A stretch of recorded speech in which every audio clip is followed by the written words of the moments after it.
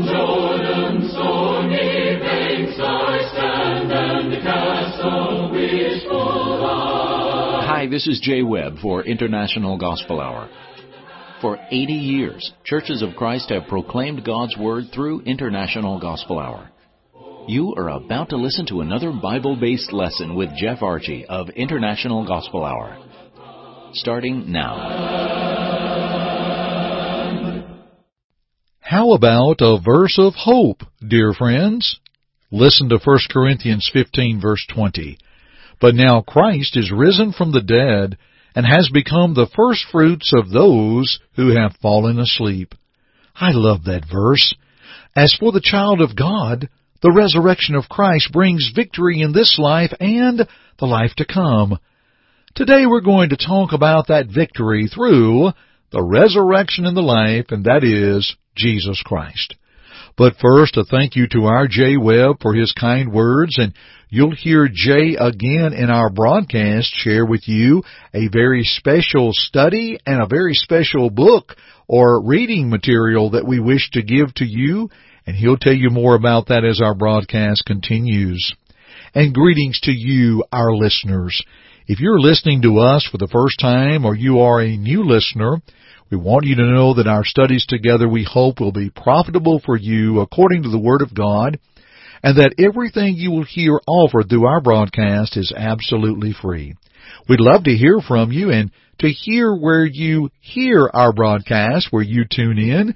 We'd love to know what avenue you are using, whether over-the-air local radio, our podcast options, or wherever the case might be. We'd love to know where you heard our broadcast. Now, as we talk about Jesus, the resurrection and the life, I want to go back to John 11, verses 18 through 27, and read that text. We have a previous broadcast about the resurrection and the life. This is a part 2 of the broadcast, but they are both presented separately because of the teaching therein. And so we just did not have enough time for one broadcast. We're going to go to 2. So again, we'll read John 11, 18 through 27, and then we will flow into our study today. Now, Bethany was near Jerusalem, about 2 miles away, and many of the Jews had joined the women around Martha and Mary to comfort them concerning their brother. Friend, let me pause here and say, this is the passing of Lazarus. Jesus and his apostles were en route to raise Lazarus from the dead, actually, and so Mary and Martha are hurting concerning the loss of their brother. Now back to verse 20. Then Martha, as soon as she heard that Jesus was coming, went and met him, but Mary was sitting in the house. Now Martha said to Jesus, Lord, if you had been here, my brother would not have died. But even now I know that whatever you ask of God, God will give you. Jesus said to her, your brother will rise again. Martha said to him, I know that he will rise again in the resurrection at the last day. Jesus said to her, I am the resurrection and the life. He who believes in me, though he may die, he shall live. And whoever lives and believes in me shall never die. Do you believe this? She said to him, Yes, Lord, I believe that you are the Christ, the Son of God, who is to come into the world. Now, this beautiful account of assurance and authority, and as we see this account in the life of Christ continuing, we know that he raises Lazarus from the dead. He uses his authority and his power to raise the dead, to affirm that he is the Christ, the resurrection and the life. Now, as we began, we noted from 1 Corinthians 15 the assurance and the victory of the resurrection. Near the end of the chapter, what did Paul say to the Christians at Corinth? Well, in 1 Corinthians 15, 57 and 58, he said, But thanks be to God, who gives us the victory through our Lord Jesus Christ.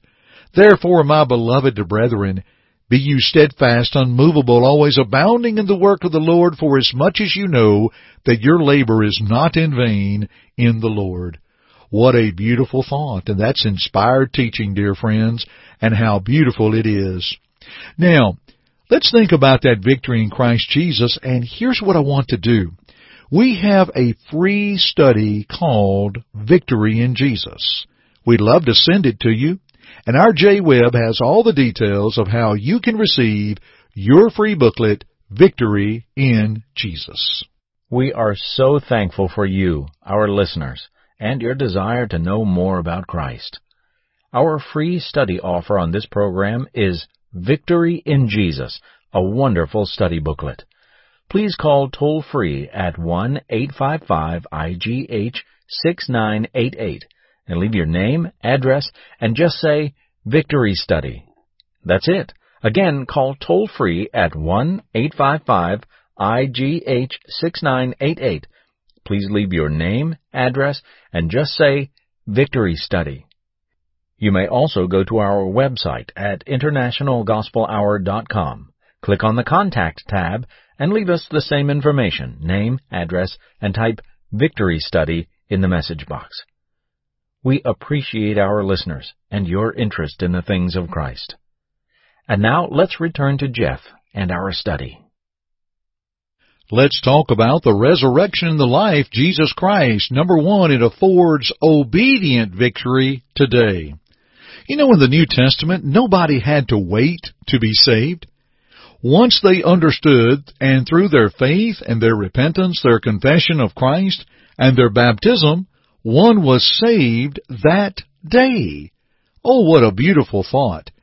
You know, I like to think about the church at Ephesus, and just looking at the book of Ephesians, to where in Ephesians 2 and verse 6, he says concerning God, and Christ hath raised us up together and made us sit together in heavenly places in Christ Jesus. So God was able to raise up those individuals and to place them in Christ Jesus. You know, you go back and you look, well, how were they raised with Christ? Well, Ephesians 1:13 affirms that they heard and believed in the gospel. Acts 20 and verse 21, we learn of the city of Ephesus and of these individuals that they repented of their sins. Acts 19 and verse 18, they said that they had confessed Christ by their confession of changing within their lives. In Acts 19 and verse 5, they were baptized into Christ.